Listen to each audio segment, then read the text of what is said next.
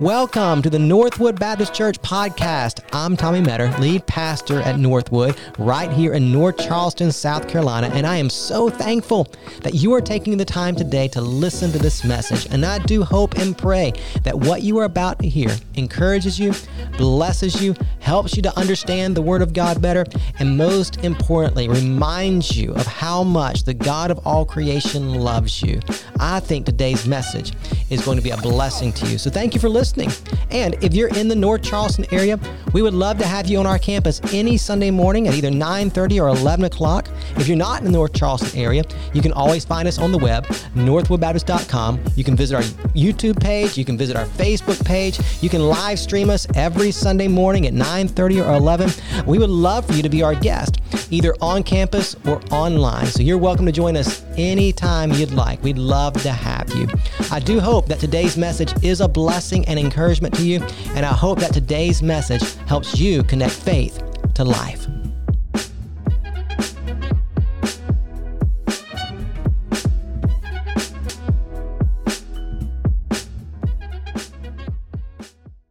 Let me invite you to take your Bibles and turn back to the Gospel of Luke. We're in Luke chapter 22 this morning. Luke chapter 22, beginning in verse 47. We're going to study down through verse 62 together. So Luke 22, 47 through 62. In a moment, I'm going to read to you beginning in verse 47. We'll read down to verse 53 together. But we're going to study the entire passage this morning. So go ahead and find that in your copy of God's Word. If you're new to Northwood, we've been journeying through Luke's Gospel now for over a year.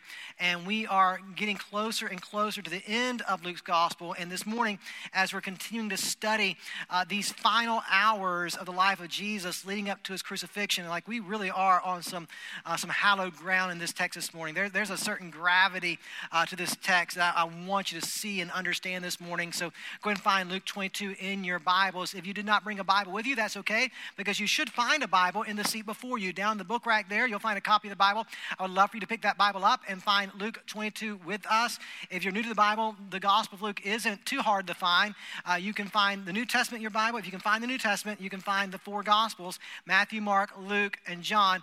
We're in the third Gospel, Luke chapter 22, verses 47 through 62. If you don't own a Bible, I would love for you to take that Bible home with you, read it, and learn about the God that loves you and desires a relationship with you. Luke 22 is where we are this morning, verses 47 through 62. We'll read that together in just a moment. Hey, I just need to let you know that I had Friday night an experience.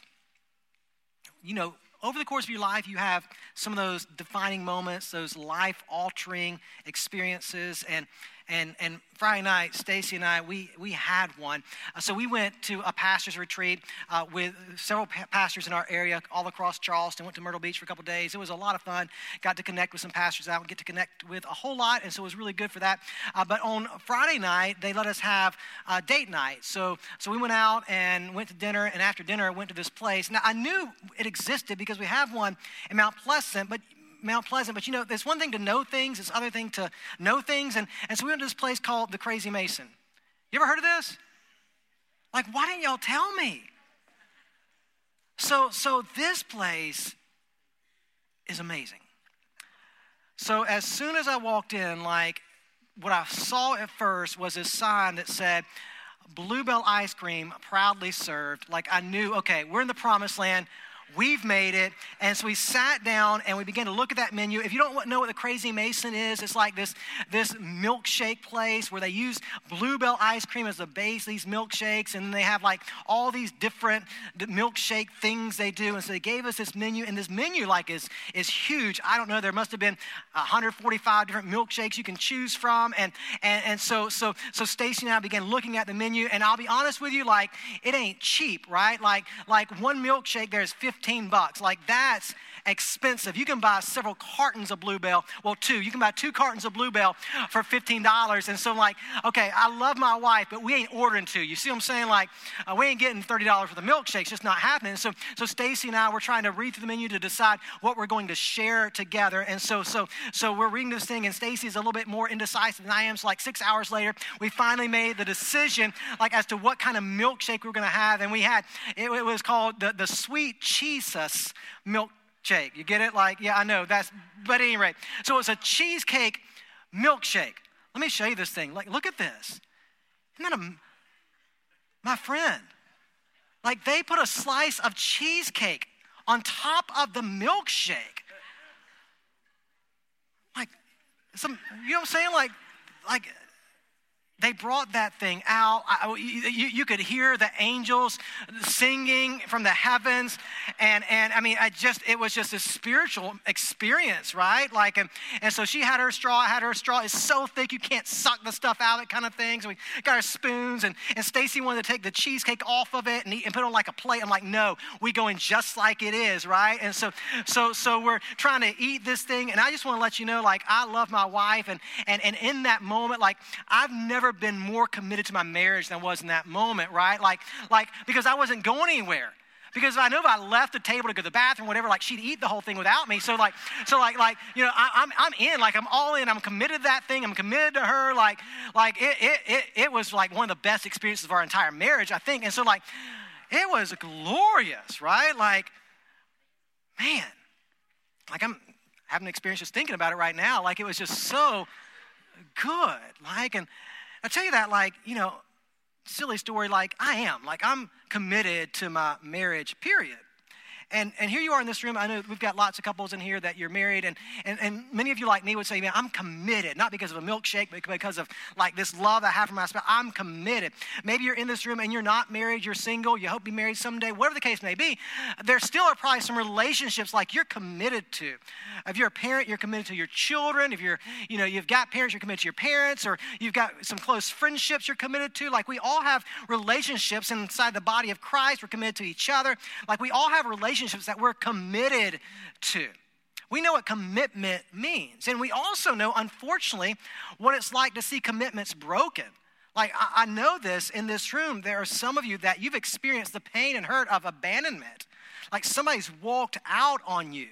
You've had someone desert you in your life. And so you understand that pain. Like we understand the significance of commitment, and we also understand the significance of when a commitment is broken. Jesus is committed to you. So much so that he would go to a cross and die the death that you deserve and rise again from the dead for you. Like he has proven that he's committed to you. But listen, can I tell you, like we really do struggle in our commitment to him. Especially when like life gets tough or there's some challenges, like there's this tendency within us sometimes to walk away, to abandon, to backslide, however you want to describe it. Like we've probably all at some point in our Christian journey been there.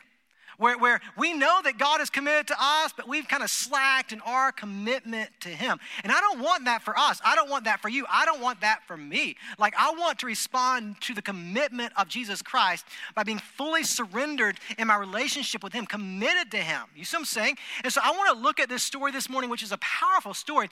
And I want to show you two warnings from this text that you and I, this morning, we need to heed. Because I think if we'll heed these warnings, it will help us to grow in our commitment to Jesus Christ. So take your Bibles, look at Luke 22 with me, if you will. We're going to start reading in verse 47 down through verse 53. So go ahead and rise to your feet as we honor the reading of God's word together. Luke 22, beginning in verse 47. This is what the Bible says. While Jesus was still speaking, suddenly a mob came, and one of the 12 named Judas was leading them. He came near Jesus to kiss him. But Jesus said to him, Judas, are you betraying the Son of Man with a kiss? And when those around him saw what was going to happen, they asked, Lord, should we strike with the sword? Then one of them struck the high priest's servant and cut off his right ear. But Jesus responded, no more of this. And touching his ear, he healed him. Then Jesus said to the chief priests, the temple police, and the elders who had come for him, have you come out with swords and clubs as if I were a criminal? Every day while I was with you in the temple, you never laid a hand on me. But this is your hour and the dominion of darkness. Father, thank you for this morning and for the opportunity we have to be together as your people. To study your word together. And we trust that the Spirit of God right now is present among us. You're with us. You're with us to minister to us, to speak to us, to convict us, to challenge us, to sanctify us. And so we want to listen well to what you are saying to us this morning. So Heavenly Father, we trust that in these moments as you speak, you're going to help us. You're going to help us to listen well to what you're saying, because we want to be the kind of people that are growing in our commitment to you. We know that our human hearts are prone to wander, and we know we need your help with that.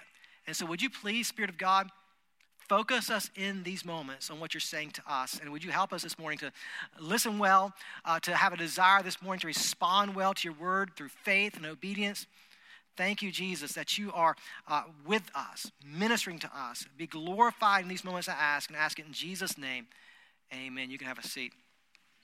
So if you were with us last week, you know where we are in the story on this Thursday evening before the death of Jesus on Good Friday. Last week we were in the Garden of Gethsemane, and we saw Jesus in the garden agonizing in prayer. He knows what's to come. He knows that he is going to drink the cup of God's wrath, and he agonizes in prayer for hours over what's to come as he looks toward the crucifixion that he's going to experience. But you also know last week we saw it, that as Jesus wrestles with the Father in prayer, he rises up to stand boldly for us. He rises up with resolve to go to the cross and do the work that his Father sent him to do. And notice what the text says, right? So Jesus has just told his disciples, you guys need to wake up. You're sleeping, and you should be praying instead of sleeping, or you're going to fall into temptation. And then you come to verse 47, and you see what the text says. While he was still speaking, suddenly a mob came, and one of the 12 named Judas was leading them. Now, you know the story. Many of you, you're like me. You grew up in church. You've been around the church long enough to know this story. And so this story, when we read the statement, and one of the 12, Judas, came, it doesn't surprise us because we know the story. But my friend, this is a big deal. Because what the gospel writer Luke is showing us is that this whole thing, it's an inside job. Like Judas. Now, obviously, Jesus has predicted this. At the Last Supper, Jesus told the disciples who were there, the 12, that one at the table would betray him, and it is Judas. And I can imagine that as Judas approaches with the company of soldiers and the chief priests and the temple police and those that were there on that night, that the disciples are just shocked. Like they just didn't see it coming. Like it's an inside job. And if you think about this inside job, what Judas does is he exposes himself as an absolute hypocrite. Like we've seen Jesus talk about hypocrisy before. I don't know if you remember or not, but way back when in Luke chapter 12 and 13 and 14, these hard teachings of Jesus, Jesus is constantly exposing the religious leaders for their hypocrisy. But now we're finding out that Judas, he's an even bigger hypocrite because he's on the inside. I mean, think about it. You know his experience. You know that Judas was there. You think way back earlier in Luke's gospel, when Jesus was there on the boat and the storm was raging, and Jesus stood up and he said to the waters, "Peace, be still," and that storm stopped. Judas was there. He saw this marvelous display of the power of God. He was there. You think about on that day when Jesus was with the multitude and there was no food to eat, and Jesus took some fish and bread and blessed it and multiplied and fed 5,000 men and their wives and their children. Judas was there. He ate of the food that Jesus miraculously, broke and created on that day. He was there. He witnessed that. Not only that, but you think about in Luke's gospel and when Jesus, in John's gospel, when Jesus raises Lazarus from the dead, Judas was there. Or you think about in John chapter 13, when Jesus stoops down and begins to wash the feet of his disciples. He was there. In that moment, not only then, but think about all the times that Jesus taught the multitude. He was there too. He heard the teachings of Jesus. He saw how the crowds responded to the teachings of Jesus. And not only that, but the gospel writers, Matthew, Mark, Luke, and John, while they give us so much information about the life and ministry and death and resurrection of Jesus, there's obviously things that the gospels don't tell us. They don't tell us about some of those personal, private moments that Jesus had with his followers and maybe some of those individual conversations that Jesus would have had with Judas or the others. Like, all I'm telling you, like, he is the ultimate insider. He had seen it, he had experienced it, he had heard it, he had tasted it, but in spite of all that, like, his heart is hard. And now in these moments, as Judas comes to Jesus, Jesus is already warned, like at the table where they share the Passover meal, Jesus is warning there. And it seems to me as if it is the case up to the end that Jesus just continues, knowing that Judas is going to betray him, he continues to extend grace. So good. Like, it obviously doesn't catch Jesus by surprise. He knows this is coming. But if you go over and look at Matthew's gospel, when Matthew in Matthew chapter 26 retells this story, when Judas approaches with the company of soldiers, so good. Jesus looks at Judas and says, friend, do what you've come to. Friend. He calls him friend. And even here in this text, I mean, come down and look what it says. It says, one of the 12 named Judas was leading them. He came near to Jesus to kiss him. You probably know this in that ancient culture, like the kiss of someone on the cheek. It was a sign of intimate friendship. I mean, this is just bad. Like, this is a bad way to betray someone with this intimate display of friendship. But yet Jesus says, Judas, are you betraying the Son of Man with a kiss? It's almost as if Jesus is saying to Judas, right? Like, come on, Judas. Do you know what you're doing?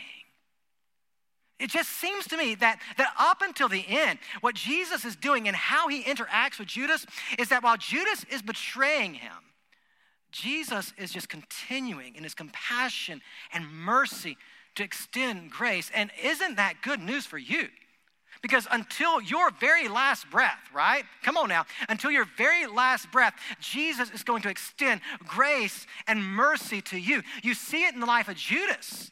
And you're going to see it in your life as well, that until the end, Jesus is going to extend grace and mercy to you. There's always hope for you if you'll turn from your sins and turn to him by faith. But here's the question. We've got to wrestle with, like, what happens here?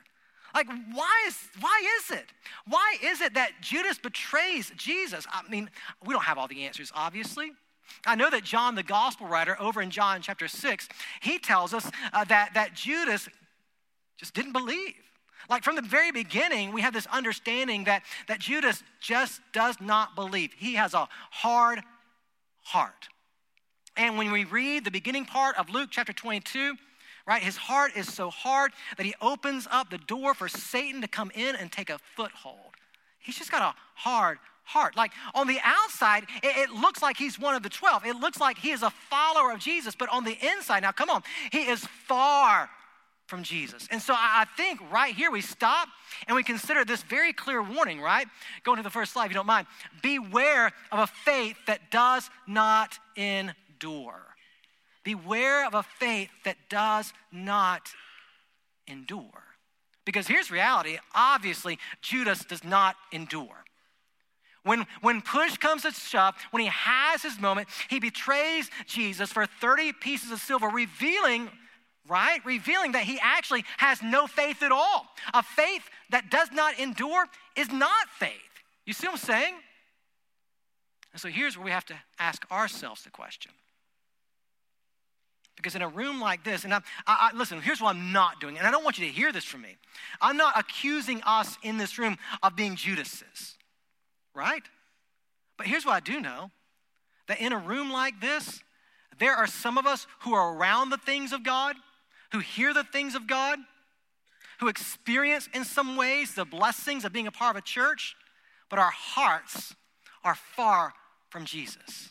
That while we're in a place like this, around people of God like this, and you're here in this moment, the reality is if you were real honest with yourself, if you would take a deep look inward, the fact of the matter is, if you were real honest, you would see about yourself that you've never been saved. You've been around the things of God. You've heard the things of God. You've witnessed the things of God in the lives of others, but you've never yourself turned from your own sins and given your life to Jesus. And I don't want to call you this, but here's reality. For some of us in this room, it could be that we struggle with the same kind of hypocrisy that Judas struggled with over the course of his life. I know you know this, or maybe you don't know this, so let me help you be aware of this. In the South, right, like we're the kind of culture that others describe, and maybe you've heard this description. We're described in the South as having this kind of cultural Christianity. You ever heard that before? That the South, right? In other parts of the country too, but specifically in the South, it seems like we struggle with cultural Christianity. You know what cultural Christianity is? It's this idea of we are part of the church just because it's just what we're supposed to do. You follow? Like you're here this morning for some of us because it's just tradition or it's ritual because your grandma took you to church when you were a kid and your mama took you and you just stuck. Like now you're here all the time and you don't even know why you're here. It's just kind of what we do. Like we're good, moral people. But this idea of cultural Christianity is we're around the things of God but don't maybe actually know God. You see what I'm saying? Like that is an issue that plagues our churches in the South, this issue of cultural Christianity, where our churches sometimes are full of people sitting in the seats who are just a part of the church because it's just what we do in a Southern culture. And cultural Christianity, I just want you to be aware, it does not save you.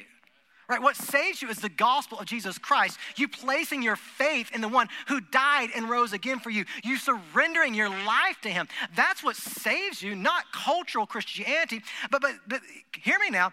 The problem is that cultural Christianity plagues us, and it could be even in this room this morning. There are some of you that are given to cultural Christianity. And can I just tell you, like giving yourself to cultural Christianity, what it really is, it's hypocrisy. Because you aren't who you say you are. And so the question is why? Why would you give yourself to cultural Christianity? Why would you give yourself to hypocrisy in such a way that Judas does, where you're around the things of God, but you never actually walk with God? Why would you do that? Well, for some, now watch, it really is for personal gain. Well, what could you gain? Well, I don't know, lots of things, but a couple things I can think of. For some of us in this room, we're banking on the fact that when we're 7 years old, we prayed a prayer. And we gained something from that. We gained a get-out-of-hell-free card. And we're holding on to that get-out-of-hell-free card, even though we have no intention of actually walking with Jesus. Right? I prayed a prayer, and I went to church when I was a kid. I got baptized. That's what I'm holding on to. That's my gain, right? But you really have a heart that's nowhere near Jesus. Or think about this. Maybe you come to church every Sunday not because you're trying to gain Christ, but just gain some friendships because you know you need some friends that don't drink, cuss, and chew, right? So like let's show up at a place like this where there's some good moral people because my kids, my grandkids need some moral influences in their lives. And so you're here because you're trying to gain, right, some friendships. I don't know what it is, but for some of us, we look at Christianity and think there's something for me to gain. And so I want to be a part of that. But the thing we're not gaining is what Christ has called us to gain, and it's him. You follow? So it really is personal gain. Or think about this. Some of us practice hypocrisy just out of relational appeasement because you know it. You know that if you don't go to church with your wife this Sunday, like she's going to fuss at you all week long, and you just don't want to deal with that, right? Or you know, like if I don't go to church with my parents, like they're going to make life hard for me because that's the rule in our house, and so I just go along to get along. I'm here because I'm just trying to appease someone else. It's a big deal. I don't know if we talk about it a whole lot or if you ever think about it, but for some of us, like that's the reason why we are involved in the church, because of cultural Christianity. There's this stigma that if I am not a part of this thing, then the people around me aren't going to like me anymore. Or they're going to reject me. So I got to be here to appease people around me. Or think about this, right? It's external validation. There's something about this place that makes you feel good, right? Like when you show up and you get a little bit of encouragement from somebody, it makes you feel good. Or you serve a little bit. You showed up at Wanda Woods yesterday for a work day, and you can go home patting yourself on the back, and somebody else patted you on the back too, like it made you feel good, right? You see what I'm saying? Like there's this validation that you personally receive that just makes you feel good about yourself. And that's why you keep coming back. For some of us, we come here for reasons other than the main reason, to actually know Christ, to walk with him. And I'm just telling you, like, that's the challenge in this text is I think the gospel writer is showing us what hypocrisy looks like. It's an insider who's around Jesus all the time, yet chooses to reject and not walk with Jesus. You think about Judas, like there was some personal gain for him. I bet you, and I don't know this because the gospel writers don't spell this out very clearly, but I bet you one of the reasons why he followed Jesus was because he thought like Jesus was going to be this political king that was going to come into power in Jerusalem and defeat Rome. And if he followed Jesus, man, he could be a part of it. He could be a part of this revolution, but the revolution wasn't what Judas thought it was going to be, and he was done. You see what I'm saying? I just don't know. I'm not accusing anyone in this room of being a Judas, but I am saying be careful, be aware, beware.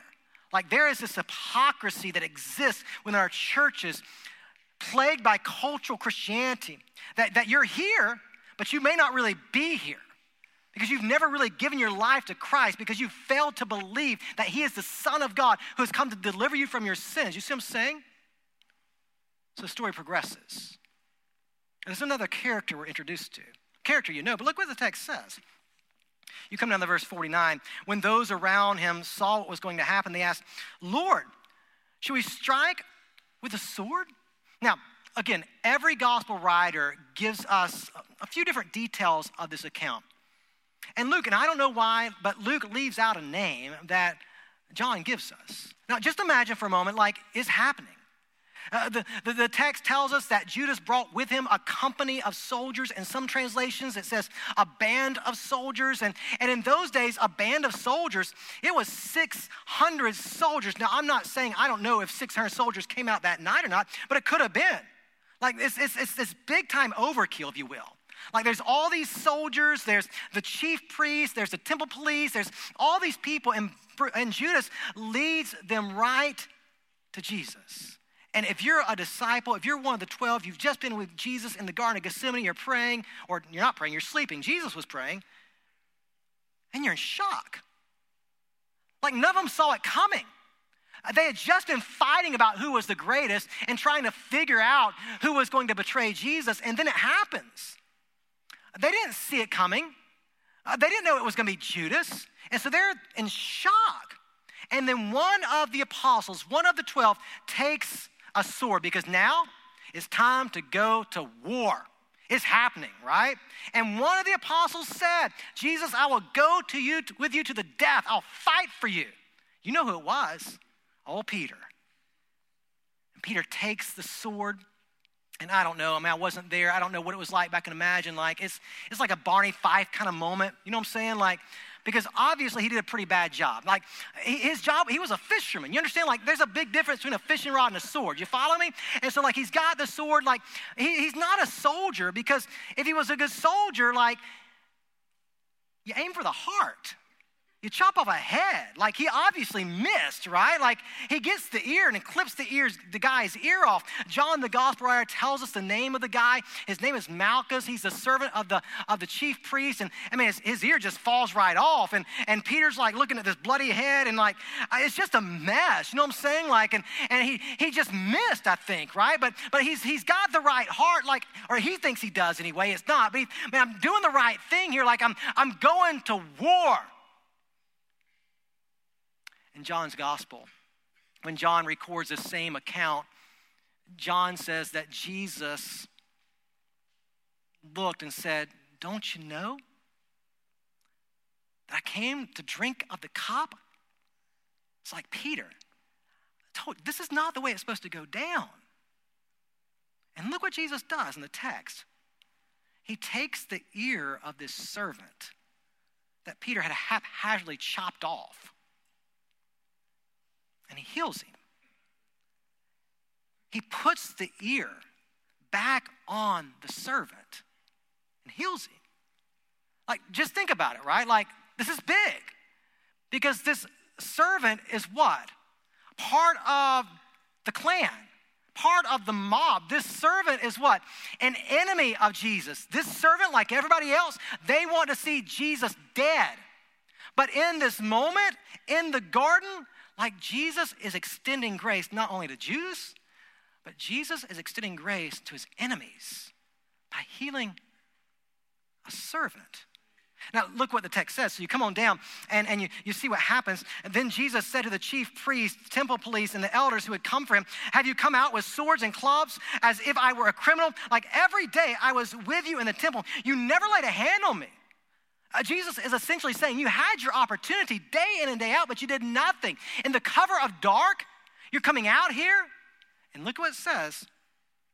This is your hour and the dominion of darkness. Jesus knows what's going on. He knows that what's going on is a spiritual war. He knows that the enemy has entered Judas. He knows that the enemy, Satan, is trying to destroy him. But what the enemy, Satan, does not know, that God the Father is going to use the death of Jesus Christ as the greatest victory humanity has ever seen. You see what I'm saying? Like, it's an hour of darkness, but the darkness is not going to be long because Christ is going to triumph over sin and death. But then you come down and see what the text says. They seized him, 54, led him away, and brought him into the high priest's house. Meanwhile, Peter was following at a distance. You remember what Jesus said. Jesus has just told Peter at the dinner table of the Passover, before the rooster crows, you are going to deny me 3 times. Luke records what happens. Verse 55, they lit a fire in the middle of the courtyard and sat down together, and Peter sat among them. When a servant saw him sitting in the light and looked closely at him, she said, this man was with him too, but he denied it. Number 1, woman, I don't know him. 58, after a little while, someone else saw him and said, you're one of them too. Man, I am not, Peter said. Number 2, about an hour later, another kept insisting. This man was certainly with them, since he's also a Galilean. I mean, after all, we're now in the courtyard of the house of Caiaphas, the chief priest. Like there's a Galilean here, like in the middle of the night. He doesn't belong here. Like what's a Galilean doing in the courtyard of the house of Caiaphas in the middle of the night? Certainly he's that other Galilean, Jesus. Certainly he's associated with Jesus. That's the only logical explanation that he's with him. But Peter, right, verse 60 said, man, I don't know what you're talking about. And immediately, while he was still speaking, a rooster crowed. And I bet you that in that moment, chills went down the spine of Peter as he realized what he had done. He had told his Savior that he was going to go with him to his death. But now, 3 times in the courtyard of the house of Caiaphas, Peter denies his Lord. And look at what it says, verse 61. Then the Lord turned and looked at Peter. Now, Bible scholars debate over the look, right? Because you know this, especially if you're married, you know a look means something, right? Like husbands, your wife has looked at you sometimes and she didn't have to say a word. Like by that look, you knew something was wrong, right? Or for us as parents, like some of us anyway, have mastered the look. Like we know how to discipline our kids with the look. Like looks say something. But Luke doesn't tell us what the look says. And so Bible scholars over the years have debated over this look because Luke wants us to know that Jesus turned and looked at Peter. What was Jesus saying in this look? Now, I don't know because the text doesn't tell us, but I can assume because we've seen how Jesus has acted up to this point with grace, compassion, and mercy. And I don't know this, but I just think that this is probably the case that when Jesus turned and looked at Peter, that what he was communicating to Peter was simply this: Peter, it's going to be okay.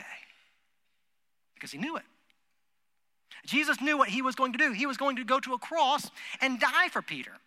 And Jesus also knew this, that Peter was very different than Judas. Peter actually loved Jesus. Peter was a genuine follower of Jesus. Peter has already confessed Christ as Lord. You see what I'm saying? It's not that Peter's not a follower of Jesus. He is. He's just like us. He's hard-headed. He's stubborn. He has a hard time listening.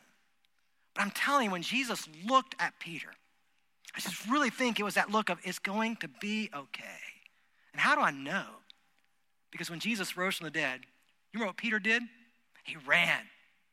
He ran to the tomb. He had to see that the tomb was empty, because if the tomb was empty, Jesus was alive. And if Jesus was alive, there was hope for what, church? There was hope for forgiveness.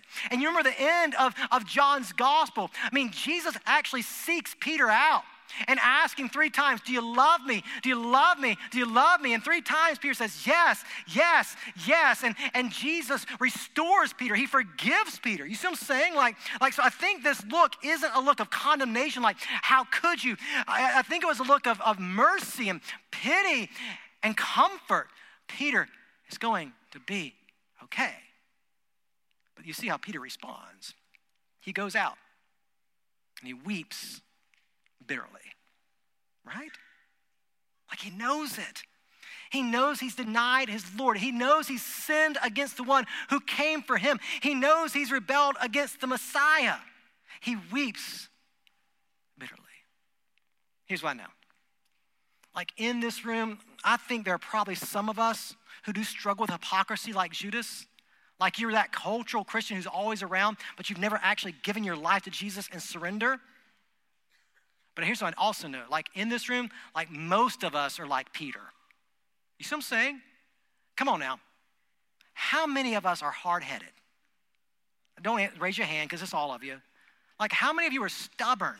Come on, it's all of us, right? Like how many of you have a hard time listening to what Jesus actually says to you? Come on now, we all do. So I think what this text is helping us to see are these 2 warnings. 1, beware of a faith that does not endure, this kind of hypocritical faith that's around the things of God, and maybe even intimately around the things of God, but never actually trusting God. But this passage is also saying to us, beware. Beware of a faith, going to the next slide, that does not listen. Because now how many times, church, has Jesus told Peter exactly what's going to happen? I mean, since the beginning of the gospel, Jesus has been telling his disciples he's going to Jerusalem to die for them. But Peter, over the course of the gospels, just doesn't seem to get it. He just doesn't listen. He's hard-headed like you and I. Like he's just really hard-headed. And so then the question becomes, right, like why is that? Why is it that Peter has a hard time listening? Well, there's lots of reasons, I'm sure. And why is it that you and me, why is it that we're so stubborn? Why is it that we're so hard-headed? Why is it that we have such a hard time actually listening to the words of Jesus? Why is that? Well, probably for lots of reasons, but let me give you a few. 1, because we're just people who are so driven by emotion. I mean, in the moment, Peter sees it coming. He sees the betrayal of Judas. He sees the band. And in a moment like that, impulsiveness, I got to do something. He grabs a sword and he Barney Fifes it and chops off the dude's ear, right? Like just that impulsiveness. And how many of you do that too? Instead of stopping and actually thinking about what Jesus has said to you, like when that difficulty comes or when those circumstances rise, instead of reflecting on what God has said to you and how God wants you to respond in those moments, how many of you just act? Like you just do, right? Like, I got a problem, I'll solve it, right? Like you just do it. You see what I'm saying? Nobody got that, but that was really good. Yeah. But you do, like you just react. That's the kind of people we are. And then we have, now come on. We have these stupid sayings, don't we? Like, I've got this gut instinct. Like, I don't care about your gut. Like, I want you to have good gut health, but you know what I mean, right? Like, or you think about this, right? Like, man, I just feel like I got to do this, right? Like, or deep down in my heart, like I just really think this is the right thing. And now, come on, be honest with me.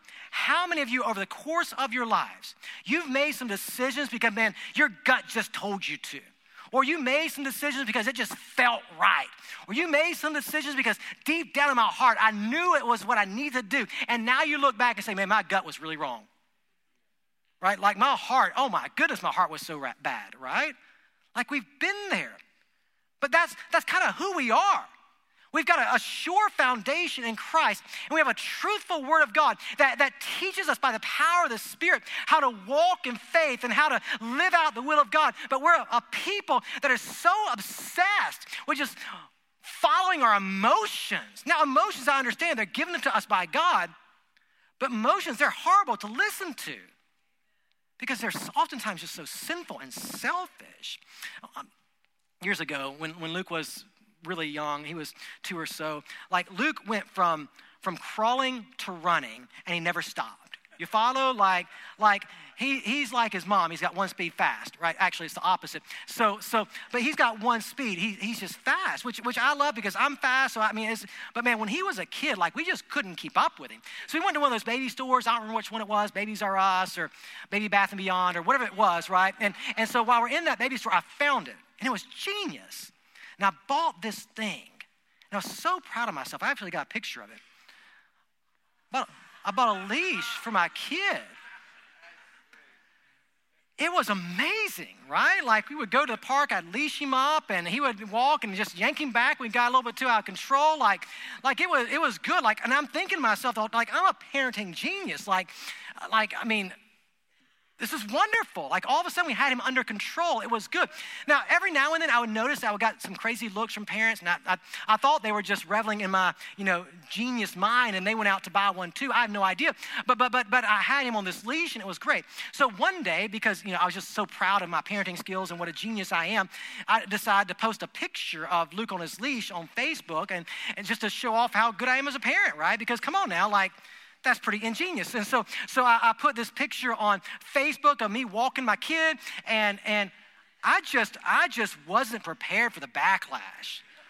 Like, I thought I was a genius, but apparently I was cruel and inhumane and treating my kid like a dog.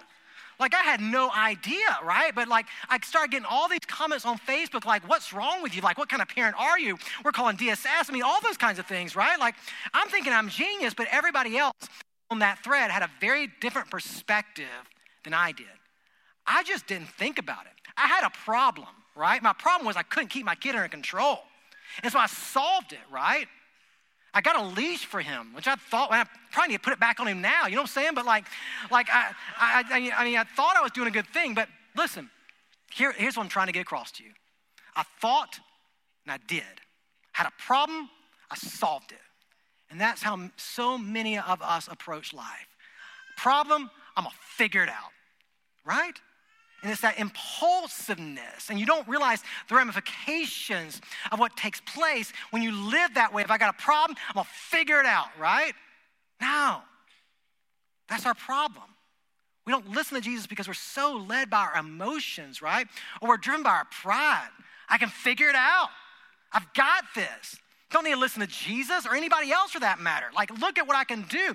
And that pride, right? It really at its heart, like there's this need. I've got to be in control. Like, I can do this. You see, that's the problem for so many of us in this room, that we're so stinking hard-headed because we're driven by our emotions. We're so given to pride, and we just think we have to be in control of everything.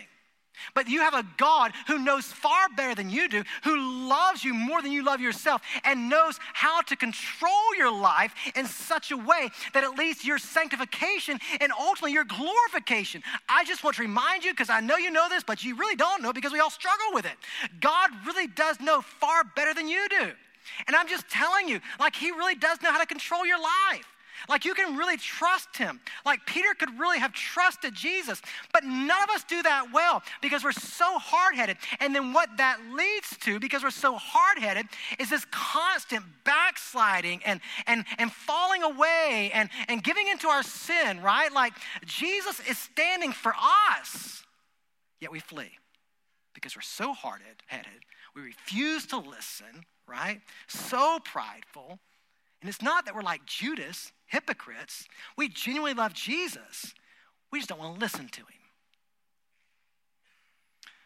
I began to tell you this last week, and I don't know if you remember this or not, but I began last week to make a comparison between the Garden of Gethsemane and the Garden of Eden, right? You think about the Garden of Eden. Like, here's the Garden of Eden, Adam and Eve are there, and everything's good until they sin. And then when Adam and Eve rebel against God in the garden, what is there? Chaos, right?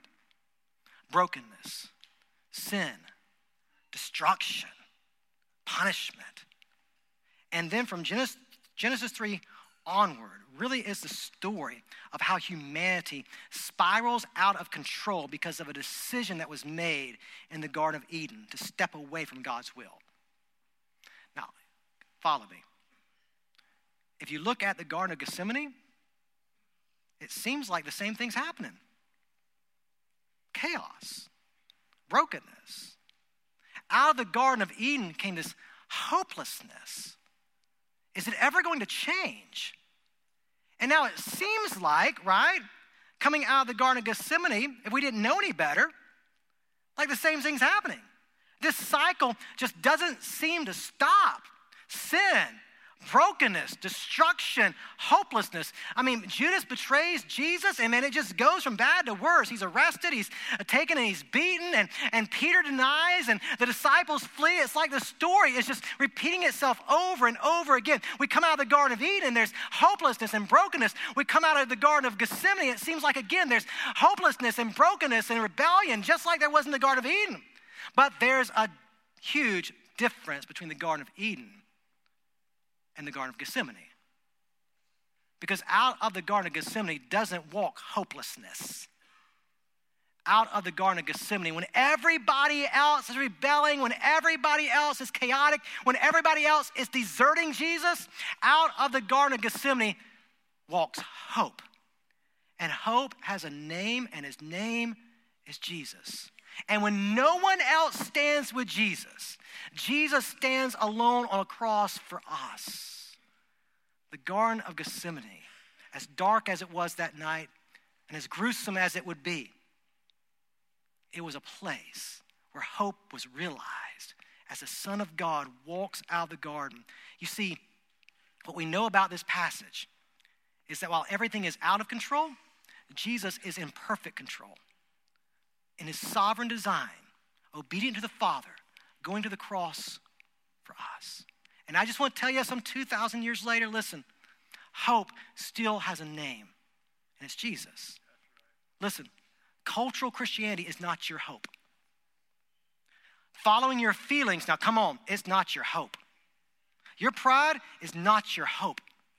Your stubbornness is not your hope. Your need to be in control of everything is not your hope. Your people-pleasing is not your hope. None of that's your hope. You follow me? The only living, eternal hope is the God-man, Jesus Christ, who came and lived the life that you could not live, perfect in every way, who went to a cross and died the death that you deserved and rose again from the grave 3 days later so all of your sins could be forgiven and you could be given the gift of life abundant and eternal. Man, we really believe it when we say that Jesus is our only hope. And there are some of us in this room for the very first time. I don't care, right? Like, I hear you. I know you've been at this church maybe a long time, or you've been in a church a long time. Your mama brought you, your grandma brought you, all that kind of stuff, but you've never found hope in a relationship with Jesus Christ. And so maybe for some of us in this room this morning, today is the day to find hope in a man named Jesus, to turn from your sins once and for all, and to give your life to him. Find hope in the solid rock. Find hope in the one who went to the cross and died and rose again for you. You will not find hope in anything else but him. So how long will it be, my friend? How long will it be that you continue to give into a life of hypocrisy that will ultimately lead to your damnation? When will it be that you embrace the living hope who came out of the garden and went to the cross for you? If you're in this room this morning and you've never placed your faith in Jesus Christ, we want to give you an opportunity to do so. In the corners of this room, there are 2 crosses.